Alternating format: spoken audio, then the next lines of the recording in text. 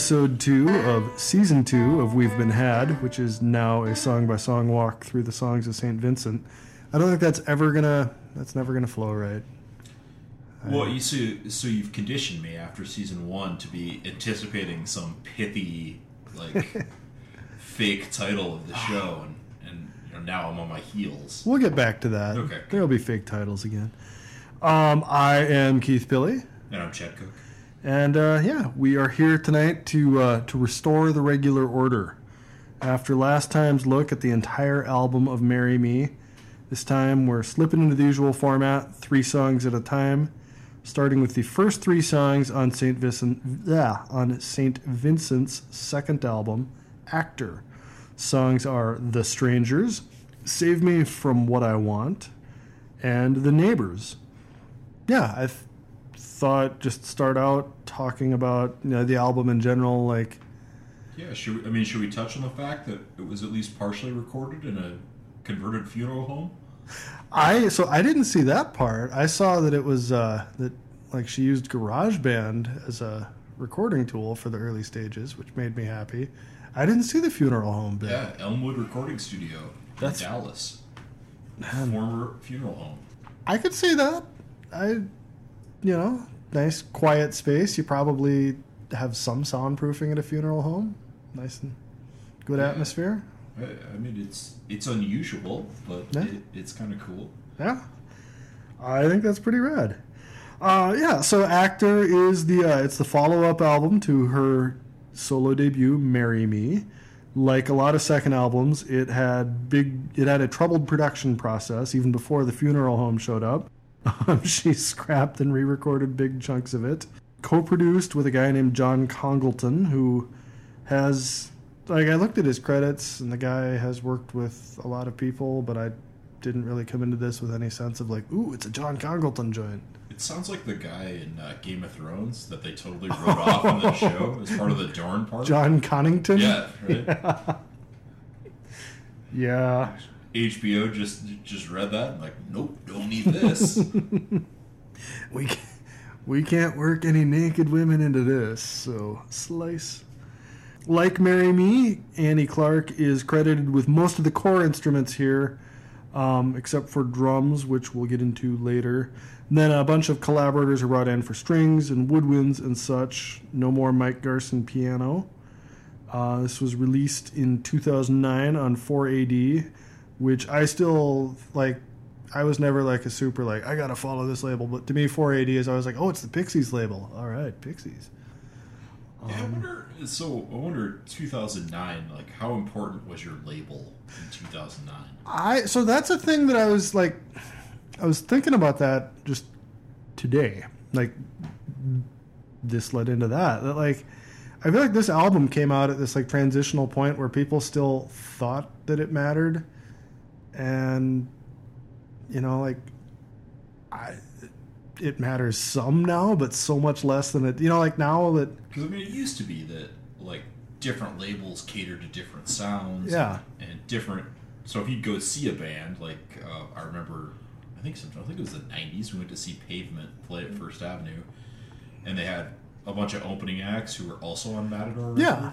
So, you would kind of get to know the style that they liked in a certain label. There'd be Sub Pop followers or Kill Rock Stars followers or Twin Town followers or Twin Tone followers at one point. I feel like that's dead zone it's now. Kind of a thing of the past, really. What does your label do for you at this point? They front you money to record if they're big enough to do that, and then they market and distribute. But distribution, it's just... So, what's distribution now, though? Is it, if you are... you're the guy that calls the electric fetus and is hey there, I've got this hot pressing. That's pretty much it, yeah. That and so when I recorded that EP earlier this year, I decided I wanted to have it on Spotify just to have it on Spotify. And I had to pay $15 with an independent distributor service to put it up there. And if you have a label, they'll do that, and you don't have to pay $15. But you're not going to get any money either way. But I mean, I think back in like the mall days when people would go to Musicland for their music, maybe there was more like your label. If they gave you a push, they could, or even Best Buy, I guess they could market you in such a way that you got the end cap or something. Totally. Yeah. I mean, there was this entirely different. Well, and just the physical distribution until pretty recently, like physical distribution wasn't this like small time sideshow thing. It was the thing, and so it was this huge thing. If you could have a company that could press your CDs and get them out, and physically truck them to Best Buy. I think like recording has gotten so much cheaper that the business with them bankrolling you, like that used to matter. It's still important, but it's you can get the job done a lot more cheaply now. And you could lay a lot of the groundwork with GarageBand. Yeah. And then just sort of clean it up when you get to the studio. Yeah. Oh, it's great. So before we get too far into this, I want to read you an excerpt from the original Pitchfork review of this album. Okay. And you just let me know when you feel like the casual sexism gets too much for you. I should note that the review of the music was very positive. I feel like the wording is a little troubling. So here we go. You ready? Yeah, hit me. On the covers of both of her albums, her wide eyes and porcelain features give her the appearance of a cartoon princess come to life. And in the songs contained therein, she sings with the measured, patient tones of a benevolent maternal authority figure. It gets worse. The thing that separates Clark from any number of Earth Mother Lilith Fair types, however, is her eagerness to subvert that effect. Pitchfork, 2009. Here, I want you to take a quick look at item number 3 on my show notes. That Matt Perpetua, I think, was the guy that wrote that. Like, what a dick. Like, I legit get none of this, right? Like, what the hell is a Lilith Fair type? It's like a lady singing alternative rock? Yeah, I still, I talked about it last week, and I don't want to, beat this into the ground, but I continually feel low-level bad that when I was younger, I know that I took music by women less seriously. Just not consciously, but it was definitely a thing that was happening in my head. Then I read shit like this, and I'm like, well, no, I mean, Jesus Christ. Like, there's this entire system priming you to be like, oh, well, a woman with a guitar, why isn't she a Lilith Fair?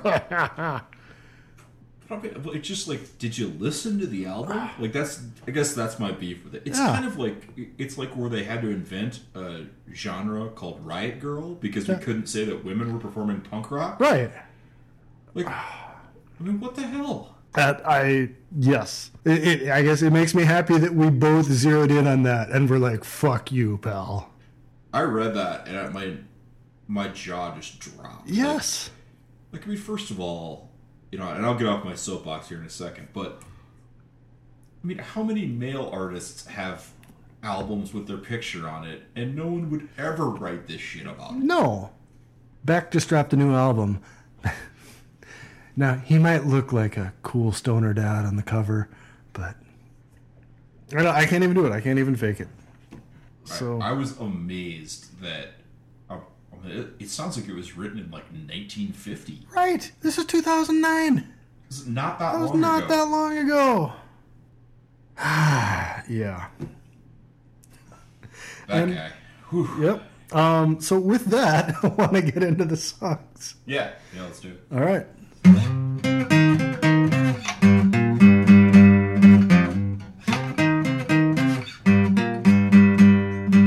Okay, so song 1, The Strangers, opens ethereally and then gets kind of ethereal electronic. What do you think?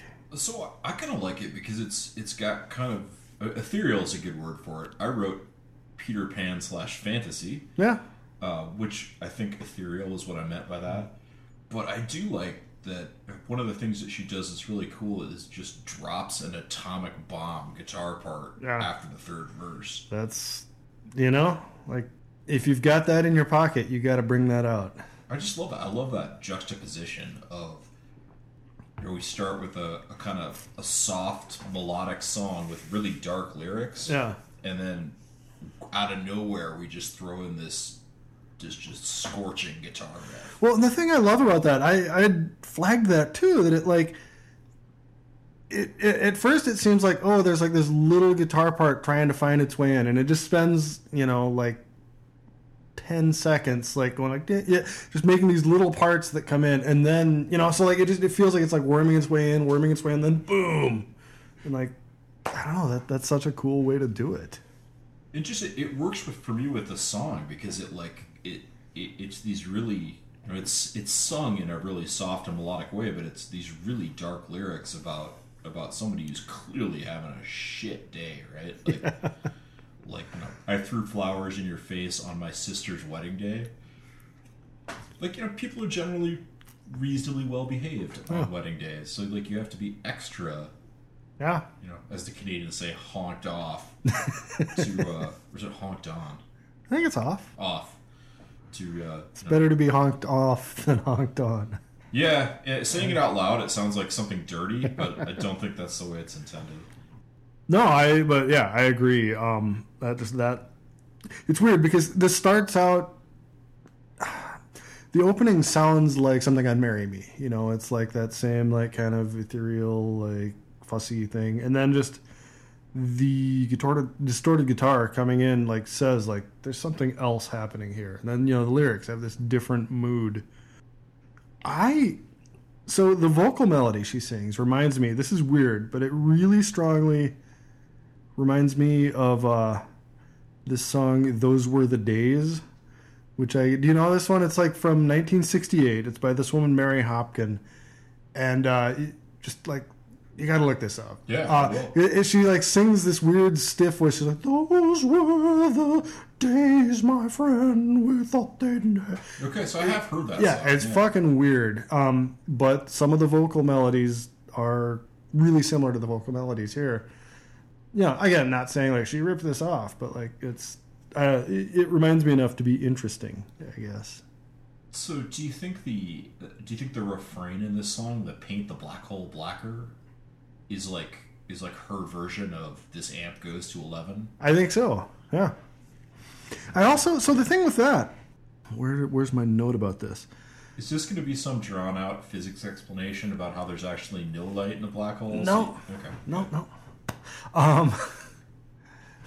We could go into that, but no. Let's not.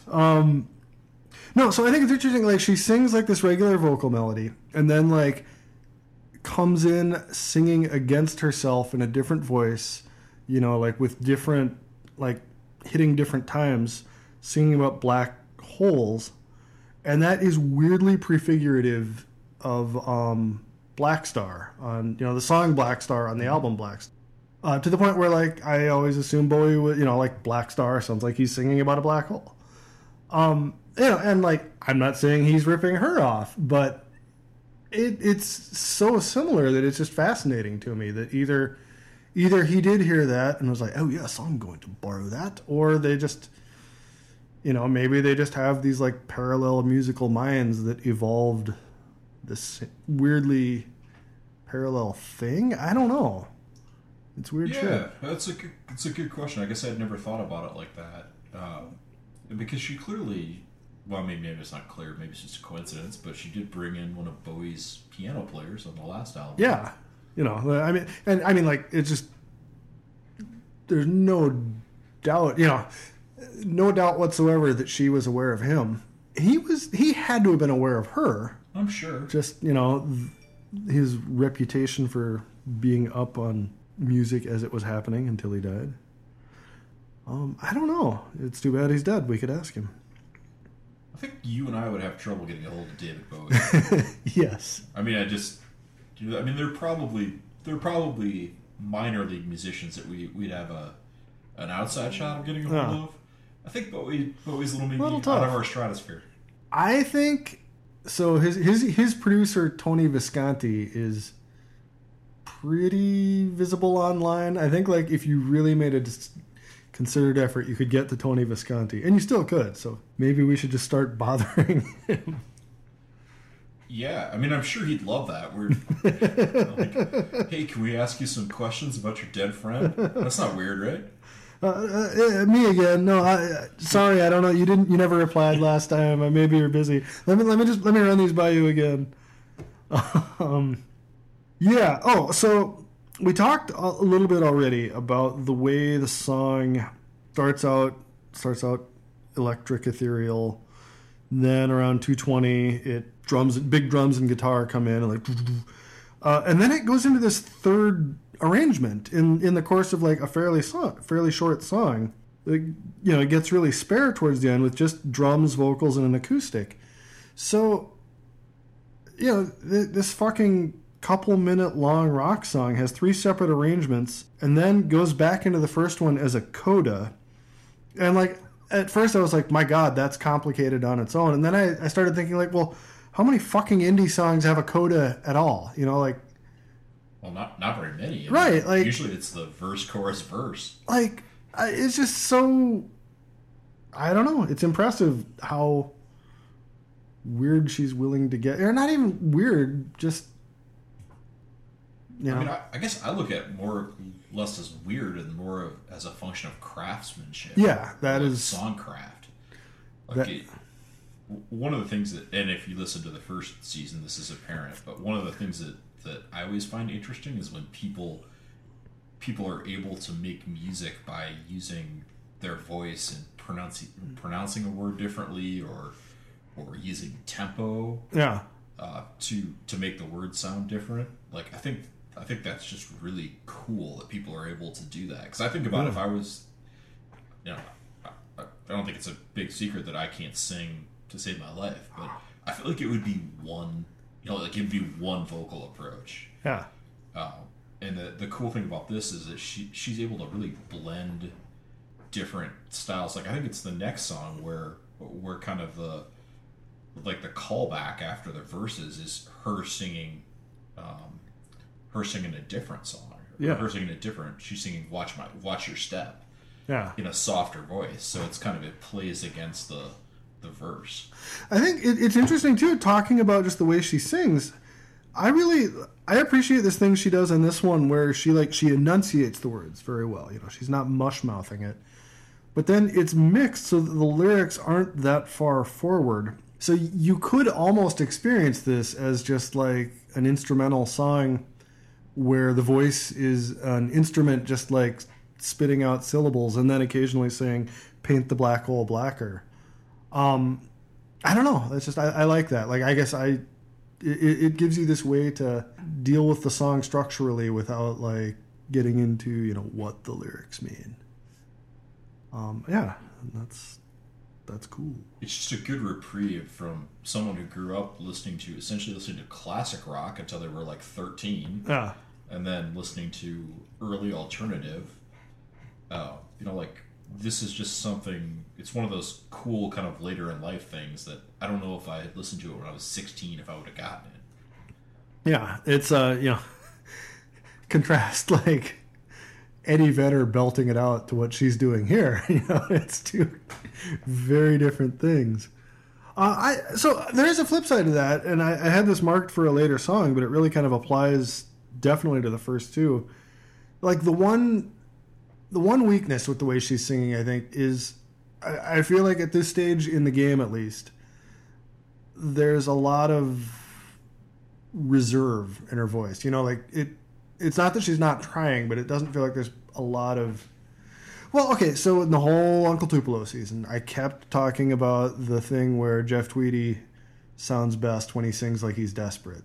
She does not sound desperate here. She sounds, like she sounds like a competent craftsman. And that sounds like a put down, and I don't mean it that way, but she's not singing like her guts are on the line right here. I don't think it's hard to do that, though. Like, you don't just... I mean, some people do maybe, but you don't just... It's hard to put yourself out there and put all that emotion into your songs. Yeah. And I think she gets there eventually. For sure. But... Oh, so... In the background for the album, did you? I mean, you saw all the stuff. Did the creation myth she put out. I don't know if it's actually a myth. The creation story she put out. Do you think that's a product of working with Sufjan Stevens? Probably. you know. So this one, she has the whole story about she was blocked, so she was watching movies without the soundtrack and like writing to that. And I always kind of don't trust stories like that, but this song, at least to me, like the quiet parts especially, it sounds like the soundtrack to a Disney movie without sound. Maybe that story isn't bullshit. Yeah, has she mentioned that? Has she said it's true or not true? I don't know if she's gone back and readdressed it, but everything I've seen that was contemporary to this, like she was going around telling everybody that was, so at the very least that was her story then, and she was sticking to it. Yeah, I mean, for me, this is just a personality flaw. But I mean, if people kept asking me the same question over and over again, I would totally make up different stories because I would just get tired of it. Like, I can't imagine what that's like to have. And I guess we're guilty of it here, but to have people you don't know kind of nitpicking your stuff, it's got to be kind of annoying. Yeah. And that makes me wonder, you talked about how the lyrics for this are dark and describe like a rough day. Just right now in your gut without overthinking it, do you feel like the speaker in that song is Annie Clark recounting that she had a bad day, or is that a character that she wrote just like telling us about a fictional bad day? Honestly, I have no idea, but it could be either. Yeah. Right? Like, because I think everyone has had those sort of emotions, right? Like, yeah. Like, I look at the line where it says, "You showed up with a black eye, looking to finish a fight." It's a really good line. And, yeah. I mean, I think everyone has had that experience, whether it's with someone they're in a relationship with or someone they work with, that they feel like like this person's gonna have a fight with me regardless of what I say. That's a foregone conclusion. Yeah, no, but I mean, so I brought that up because like that's, to me, like I never know with her, and that's like there are musicians, I don't know, most musicians fall into one or the other, where like they're telling a story, or they are telling you what happened. With her, I'm never sure, and that's kind of awesome. Yes, like it's part of the intrigue, I guess. Yeah, it's I don't know if you think about it though, if all musicians were speaking from the first person, like they'd be signing up for some pretty dastardly stuff. Yeah. Well, I'm never able to get out of this shadow, but Jeff Tweedy, all the way through Uncle Tupelo, it was very clearly just like, hey, I'm Jeff, let me sing about my life. And the early Wilco albums, he's pretty clearly doing the same thing. And then when it got to Summerteeth, there's the song that ends with his wife is begging him not to hit her. And like, it became a thing then that people are like, oh God, Jeff Tweedy is always telling us, his songs are always these simple things from his life. What the fuck is he telling us? And like, I remember reading things where the rest of the band had to be like, no, that's a character. That is not Jeff saying that he beats his wife. And okay, side note, like that was kind of a weird thing to put to music anyway. It was a strange one. But I don't know. I guess like that is a pitfall that can happen if people think you're always singing from the first person. Is then if you deviate from that, people are like, what? Yeah, I mean, you would interpret, Neil Young having no concept of history. Cortez the Killer, or I think After that's the true. Gold Rush. Like, I read a really interesting thing about Neil Young once, where some friend of his was talking about how was talking about how he gets, he's a very passionate guy, and everything he writes is just about whatever he's passionate about at that moment. But he has a very short attention span. And so what happens with songs like Cortez the Killer or most of his songs is he'll just see something on like CNN or, read a book about the Incas and get pissed off. And like will write these great songs based on like 5 minutes of knowing something and being pissed about it. So it's different, but it's not totally dissimilar from the way that Trump tweets, right? Right. Like, I was thinking that as I was talking. That's like he just happens upon something that comes across Fox News, and that not that I'm comparing Neil Young and Donald Trump, but so it's this weird thing where like the same basic process can get you like a magnificent body of musical work, or just like a steaming pile of shit that takes society down. It's that's actually kind of troubling to know. Hopefully that's an exaggeration. I hope so. But on the other hand, like that is about the level of historical accuracy present in Cortez the Killer. Yeah, I feel like he was late to something when he came up with the like refrain to that. When he's like, "All right, I got to wrap this up. What am I going to go?" And then he's just like, "How about what a killer?" That's still better than the Jamaican bad Jamaican voice. Very bad, man. Very bad. Like that. I think when you got that many songs, though, they're not all going to be gold. Yeah.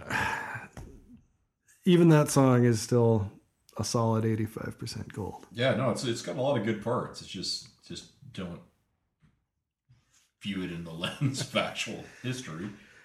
Oh, well, so dragging it back to The Strangers. Anything more on The Strangers? Or? No, I think I'm ready to talk about Save Me From What I Want. All right, let's take a quick break and come back in.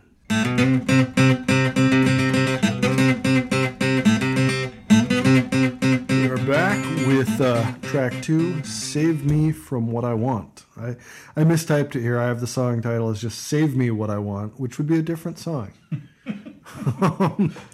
It's interesting how one word like drastically changes the message of that song if you omit it. So, I don't know why this always sticks with me, and this could not be less St. Vincent, but I always remember this interview with Sammy Hagar where he talks about how like all of his lyrics actually come from other people's lyrics that he either misheard or like wrote down the wrong way or misunderstood. I could relate to Sammy Hagar in that moment. When can't you relate to Sammy Hagar? Sammy Hagar is a maligned man. Does he still have his tequila? Is that so I haven't been able to find it, and I kind of gave up looking because our household has converted to the George Clooney tequila, which is really good. Interesting. Yeah. I don't know if you remember this, but we went to a Bottle Rocket show at the 400 bar, and Brian Henneman, who's the lead singer of the Bottle Rockets, is like, "Hey, do you guys have that Sammy Hagar tequila here?" It's like, "Just bring me the bottle, leave it on stage." Man, that would be, you've arrived when you can do that. I was pretty far back, but I don't think they actually brought up the bottle. Fuckers. Rounding it back up. Save Me From What I Want. I don't know. What do you think of this one? I really like it. And I mean, I kind of teased this earlier, but I think this is a great example of kind of using the tempo of a word to make it sound different. So she uses the word watercolors, and she kind of drags out the word water for like an extra beat. Yeah. And then makes up the difference on the back end with the colors. Yeah. So it creates this really cool effect that I wouldn't even think to do. Like, and what's she saying there? It's like, I'm a wife in watercolors? Yeah. Mm-hmm. I could wash away. Yeah, we just had the whole debate, like, is this her talking or is this a character? This song, like, that line makes me feel like, okay, we're hearing a story here. Like, as far as I know, she's not married, so we're hearing a story here. And I read it as a story about a secluded housewife who's worried about running off with some guy or hooking up with some guy who she shouldn't, who's who would upend her life. Yeah, I mean, part of that is the title, right? Save Me From What I Want. Exactly. Which I think I couldn't find this explicitly spelled out, But I think it's based on this piece of conceptual art that she Really? references. It's actually called "Protect Me from What I Want" Okay. by an artist named Jenny Holzer. Okay. Because she cites Jenny Holzer in her work as a source of inspiration a number of times, and she has this relatively famous piece of performance or conceptual art that just says "Protect me from what I want." What's the... It's a sign that lights up that says "Protect me from what I want." Interesting. And I actually like it better as "Save me from what I want" Yeah. because I find that like extra perplexing. You know, so what's wild, like, you just brought Brian Henneman in to talk about tequila, but there's that really good Bottle Rockets song that's about I got what I wanted and I lost what I had. That's not Coffee Monkey. You hate Coffee Monkey. I do hate Coffee Monkey because that is a terrible song. Sidebar there. No, but it's interesting to me that like I think that Henneman song actually is weirdly like at least expressing the same sentiment as this song, even though he's like this completely different musician who I need to stop dragging into the show because he's not otherwise very relevant.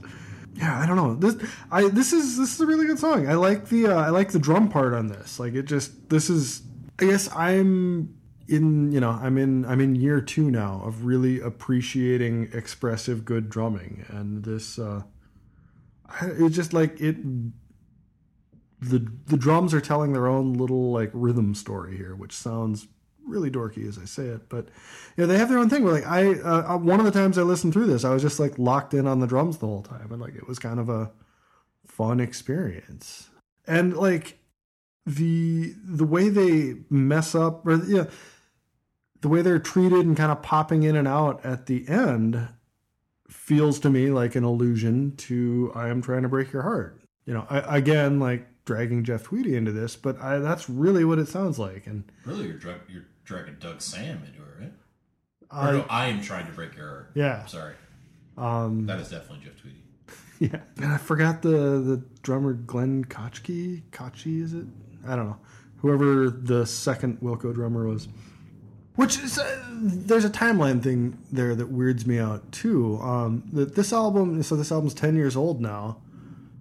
And if you say it that way, that seems old, but it's also, that makes it new enough for Yankee Hotel Foxtrot to have been like something that the musicians had heard. I don't know. It's tough to like place things. There's this stretch of the past. It's tough to figure out. Well, like how far past is that? Yeah, I mean, it's that's kind of in the gray area too, because it's definitely pre. Is it pre iTunes or not? When did iTunes come out? There were, I think the iPod debuted in 04. Okay. 05. Yeah. So I mean, I feel like that's at least for me, that was sort of the sea change moment. Yeah. Is when music started to be proliferated digitally more than via CD. Yeah. That's kind of where that's my demarcation line. That makes sense. But I mean, I guess that's more of a function of distribution and not of art. Yeah, but there's an artistic side to it too, because the production went from analog to digital close to the same time, like not exactly the same. And I don't know. I think like none of what she does here, songwriting, it'd be possible analog, but it would be just the process of writing songs structured the way she writes them and then recording them. Like, you obviously could do it in an analog studio because people did it, but it would be so fucking expensive to rehearse it up and get, take and take and take and take and take. Yeah, you'd get like Pet Sounds or something. Yeah. Which, sure. So then clearly it was possible in the 60s, but it was expensive as a motherfucker, and you couldn't be this like... Yeah, you had to be the Beach Boys. Yeah, exactly. I don't think Mott the Hoople was afforded the same recording budget. Really, I just wanted to say Mott the Hoople. Mott the Hoople. It brings it back to the David Bowie. Exactly. Piece, yeah. And like, I can never ever figure out. So like, I've read in a bunch of places that All the Young Dudes exists because Mott the Hoople was Bowie's favorite band somehow. And, he wanted to help him out. How the fuck were they David Bowie's favorite band? What? Yeah, I mean, I think everyone has their own tastes. It's true enough. It's kind of like the stand-up comedians that all the comedians like, or when I listen to them, they sound insufferable. Yeah. You gotta be on the inside, man. Coming back to Save Me From What I Want, this is not a thing that I expected to hear listening to this, but when I was listening to it close with headphones, in the verse parts, there's a guitar part going that it sounds like The Edge playing, and that's not a way that I have ever described any other part of hers that I've heard. It's just it's interesting to me how she brings all these different things at you. Yeah, I mean, she just it's rare that you have somebody who's that good at guitar that has that much restraint. Yeah, and the restraint is a big thing. Did you happen to see? Very recently, Rolling Stone had this thing where she and Kirk Hammett from Metallica interviewed each other. So really, they talked, and then Rolling Stone published the transcript. But she talked about how when she was young, she played violin, and she quit playing the violin because she couldn't play Metallica on it, and she wanted to learn to play Metallica guitar, and So we have Kirk Hammett to thank for this somehow. Yeah, it's probably the only thing that I've been thankful for Kirk Hammett for that I can think of, that I know so far. Did you ever see the I think Metallica sucks, but did you ever see the movie Some Kind of Monster? The only part of that I've seen is the bass audition. Okay. With the guy from Suicidal Tendencies. Yeah. It's a good movie. It's really, the shit ass music aside, it's an interesting look at what it's like to be in this band that, they've succeeded, but they all still feel like shit, and they, financially have to make music, but they don't really have anything to say. There's all kinds of good shit in there. Yeah, I just remember they brought in, because I think their bass player had quit. Yeah. So they auditioned all these, and so it's the process of them choosing a new bass player. And weirdly, Les Claypool was on their list, which would seem like a bad fit. Yes. Yeah, but it's a bit fascinating. Yeah. It's a good movie. So Les Claypool's a good example. So we keep talking about how Annie Clark is great at guitar, but that she knows how to restrain it. And Les Claypool is this great example of what happens if you're really good at an instrument and have no restraint at all. Yeah, and I mean, and you write songs that are called Winona's Big Brown Beaver. Yeah, there's that too. I mean, I guess it's no I like the Replacements, and they have that song "Gary's Got a Boner." But yeah, and how weird is that is on the same album? Like a track or two later, they're doing Androgynous, and they're no, but Winona's Big Brown Beaver does make me think too. I remember reading this thing with Frank Zappa where he was talking about how, the eternal struggle of his life was that he wanted to be taken really seriously as a musical thinker, and a composer, and he didn't want to just be a rock guitarist. He wanted to be this great musical mind, and then he would just write songs, called My Guitar Wants to Kill Your Mama. That's a great song, by the way. It is. The Muffin Man. Muffin Man, not as much. He's just always undermined by his own stupid song titles. I don't know. Yeah, I guess it's hard. I shouldn't discount I try not to take myself too seriously, so I shouldn't expect other people to, there has to be some level of whimsy. It's a balance, yeah. I don't remember what it was. A friend of mine was translating There's apparently some Mozart title that is, scatological and filthy and stupid if you speak German. But so the stupid titles go way back, is what I'm saying. Yeah, no, I'm sure it's a universal problem. Yeah. But I do think though this track is a good example of like all the different songcraft that she brings to the table. You've got you've got her own singing refrain that's playing off each of the verses. You've got the really well crafted lyrics that tell you a story. You've got the timing issue, and you've got it's a song that really makes me think. Yeah. When I listen to it, like if you think about that, save me from what I want. That's that's something that you could chew on for quite some time. Absolutely, yeah. And I like that. This is again a really busy song. Like there's a lot of parts that fit together. Like the mechanisms of a watch, but it doesn't feel as rigid as the stuff on Marry Me did. Like it feels more like a human fucking with some machinery instead of just machinery forever. And that makes, I don't know, that makes it all just go into your head a little bit easier. I like how this one is verse, chorus, and another coda. But each one, even that, it's just kind of weirdly done so that each of those sections feels long enough that it doesn't feel like the verse chorus of a pop song. It feels like, here's this movement, and now we're going to go to this movement. And I don't know, it's like she's playing a different game that's adjacent to the one we're used to. And it's a really good song. Yeah.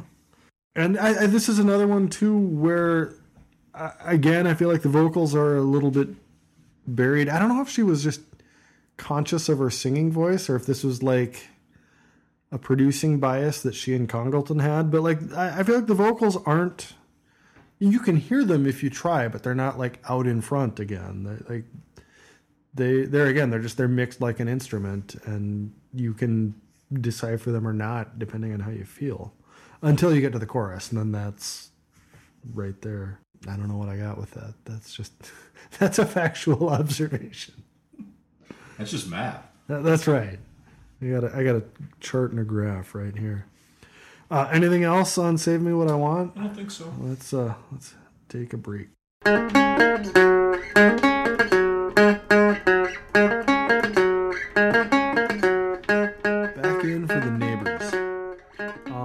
So I don't know about you. The first time I listened to this album, I saw there was a song, The Neighbors, and I got excited because I thought she'd covered Jonathan Richman's song, The Neighbors, and she definitely did not do that. That is not what's going on here. So if you had one Jonathan Richman song that you would want to hear covered by St. Vincent, would it be The Neighbors? The Neighbors would be pretty good, but I would love to hear her take on Lesbian Bar. Dancing in the Lesbian Bar? God, I mean, that's such a fucking great song. I don't know. I feel like Roadrunner would be my... Well, yeah. I guess you have Joan Jett saying that, though. So. Yeah, who's going to cover it better? Right. I don't know. That's a high bar. The Neighbors is good. Both of The Neighbors is good. Are good. Of the three songs from Actor that we're covering tonight, I think I liked the first two. This one is my favorite. I think this one actually, to me, this sounds much more like the musician that I like, as St. Vincent.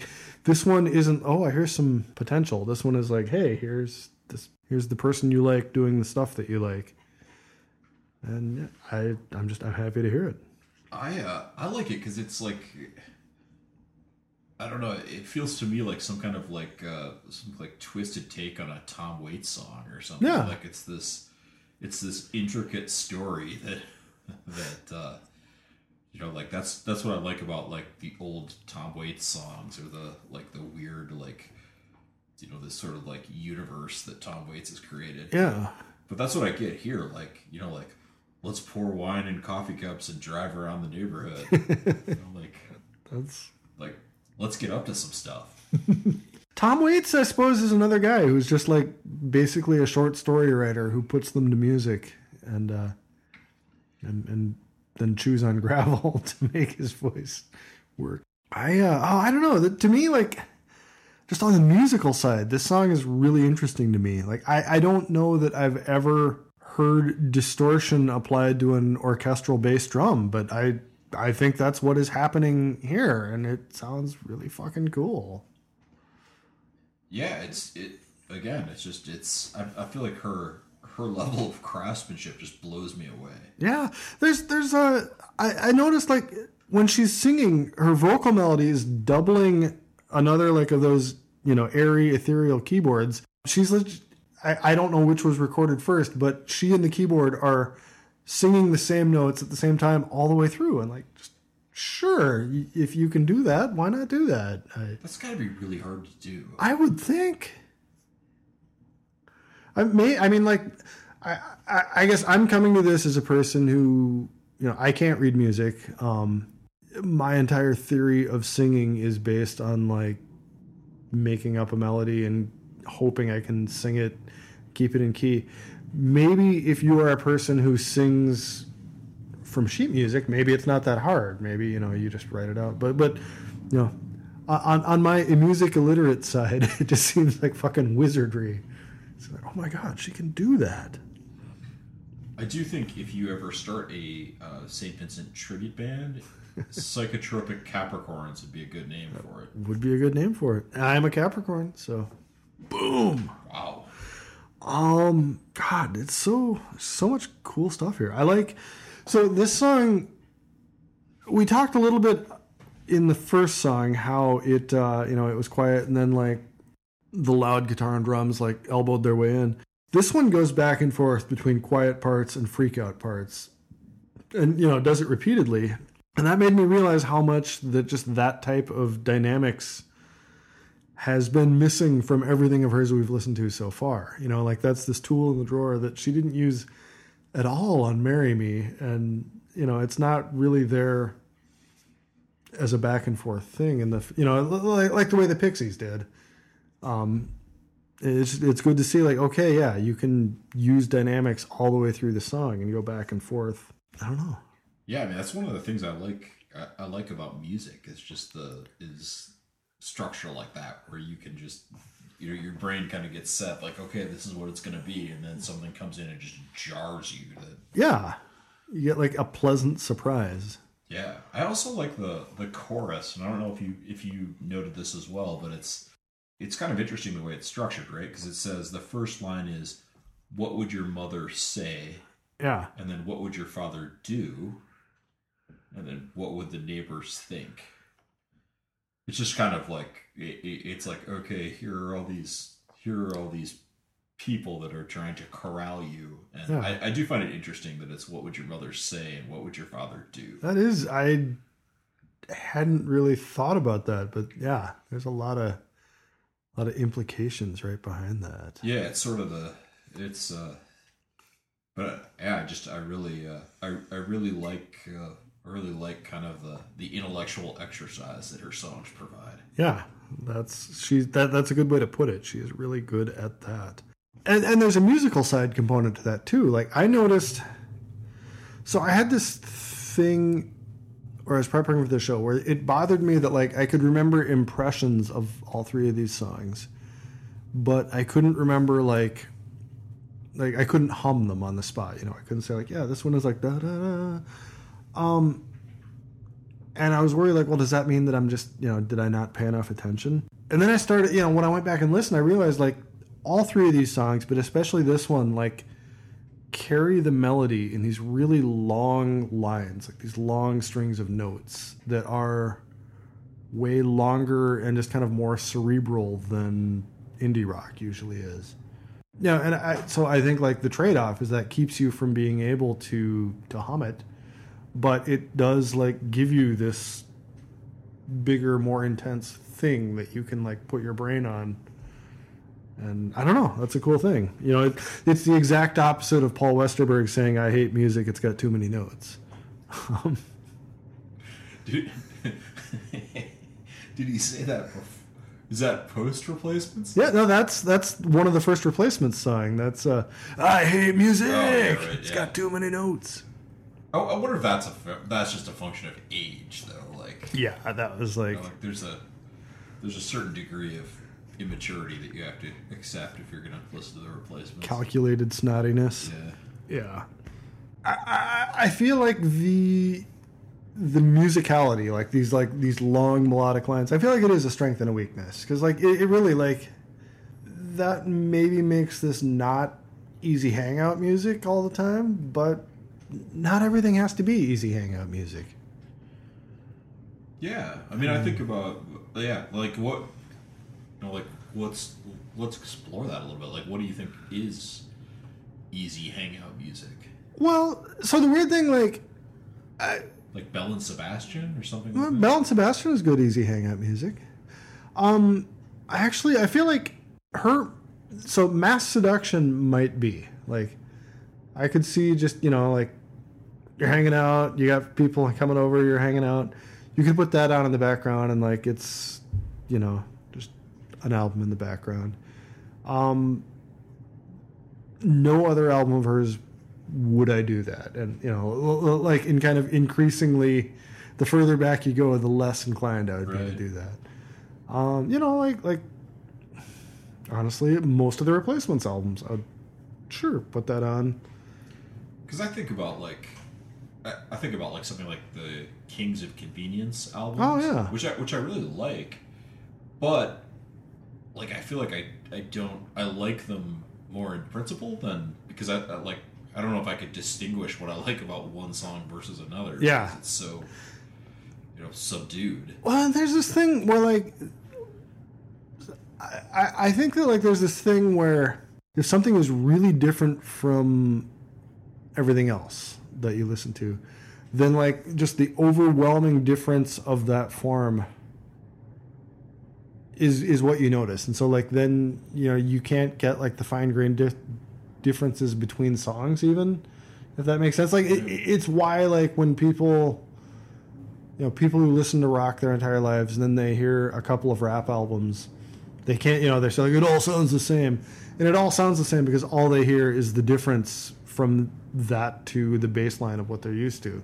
And like a lot of times those same people can be like, oh, no, well, when Brian Johnson took over singing for AC/DC, it was completely different because his voice is, like they can, like, catch these, like, nuances within what they're used to. But Just a quick aside to that, do you remember the local AC/DC tribute band TNT? was that the one that had, like, a separate Brian and Correct. Angus? It's correct. That two singers, one for the Bon Scott songs and one for the Brian Johnson songs. That's the only way to do it. Like, it would be fraud to do otherwise.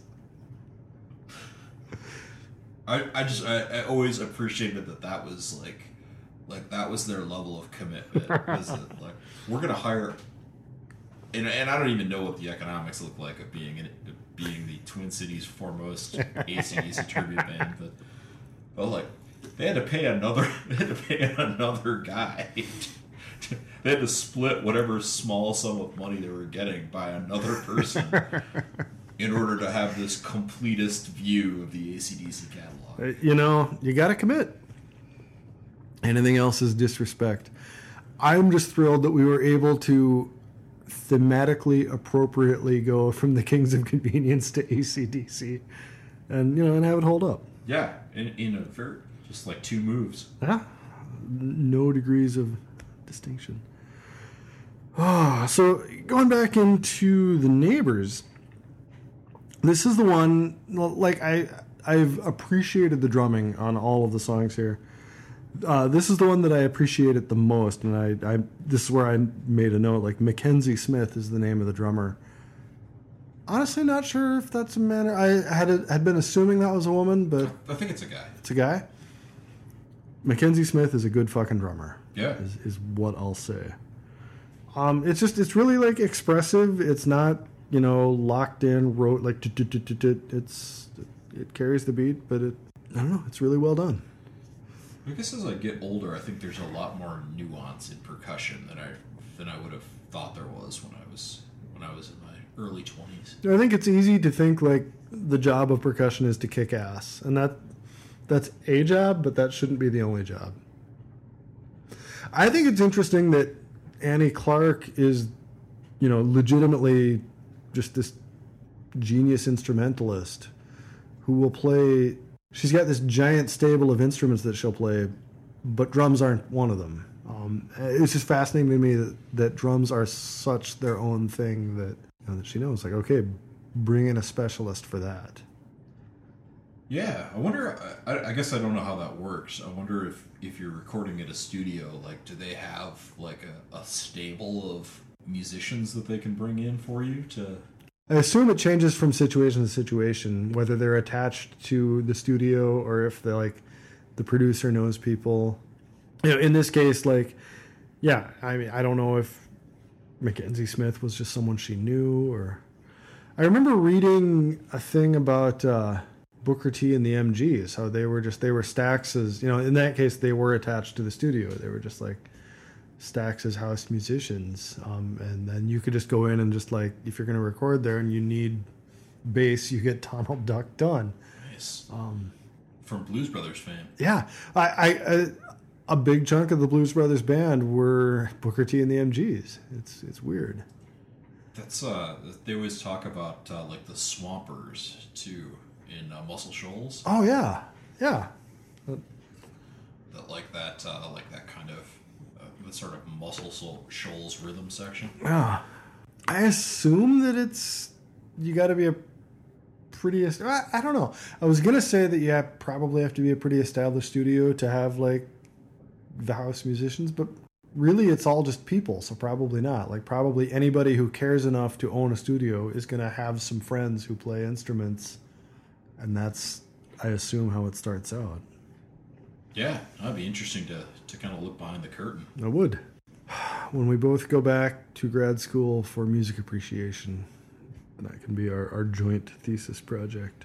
So looking through my notes here, I've got this last note that just says, maybe this is projection, but this whole song to me feels like someone with a very tightly wound nature straining, that against like big emotions inside them that are trying to bust out. And, like, I feel like that's this song. That's also kind of St. Vincent in a nutshell. Like, album to album, the percentages change a little bit, but that's what the entire project feels like. Yeah, I guess that wasn't the read I had on it, but I get really? that. I get that read now that you say it. What was yours? I mean, mine was just sort of this sort of like rejection of authority. Yeah, I can see that. Which I guess maybe is the same thing. But I feel like you had a much deeper and more cogent analysis of it than I did. I was really just trying to turn it into Spock, in coded fashion. It's working. It all comes back to Spock. Yeah. To be honest, that is basically what I got. Yeah, I mean, I think we just need a Dune reference and we can fill up the bingo board. I wish I had something. I got nothing. I got nothing either. Okay. The song is about a person who is in need of Bene Gesserit training to control their animal nature and become a full human being. And honestly, I would fucking... If you could ask me to pick any artist to do like a rock opera about the Bene Gesserit, Annie Clark, all the way. Yeah, or Dune. Yeah. Just fuck all these attempts to make a movie out of it. Let's just have the rock opera. I'm not sure that I think that would be better. It might be. Okay. I don't know. We'll have to pitch that. Yeah. We'll workshop that a little bit. Let's work up a PowerPoint. Well, should we wrap her up? Yeah, it sounds good. Right on. Thank you for listening to all of this. I am Keith. You can find me on Twitter at Keith Pilley. And I'm Chad. You can find me on Twitter at Cook6252. And please, like, if you got anything to say, we would love to hear from you. Talk about the show, talk about Dune or Neil Young or Frank Zappa's song titles. I don't know. Anything, we want to hear it, no matter what it is. If you dug the show, please tell people about it. Tell the St. Vincent fans in your life.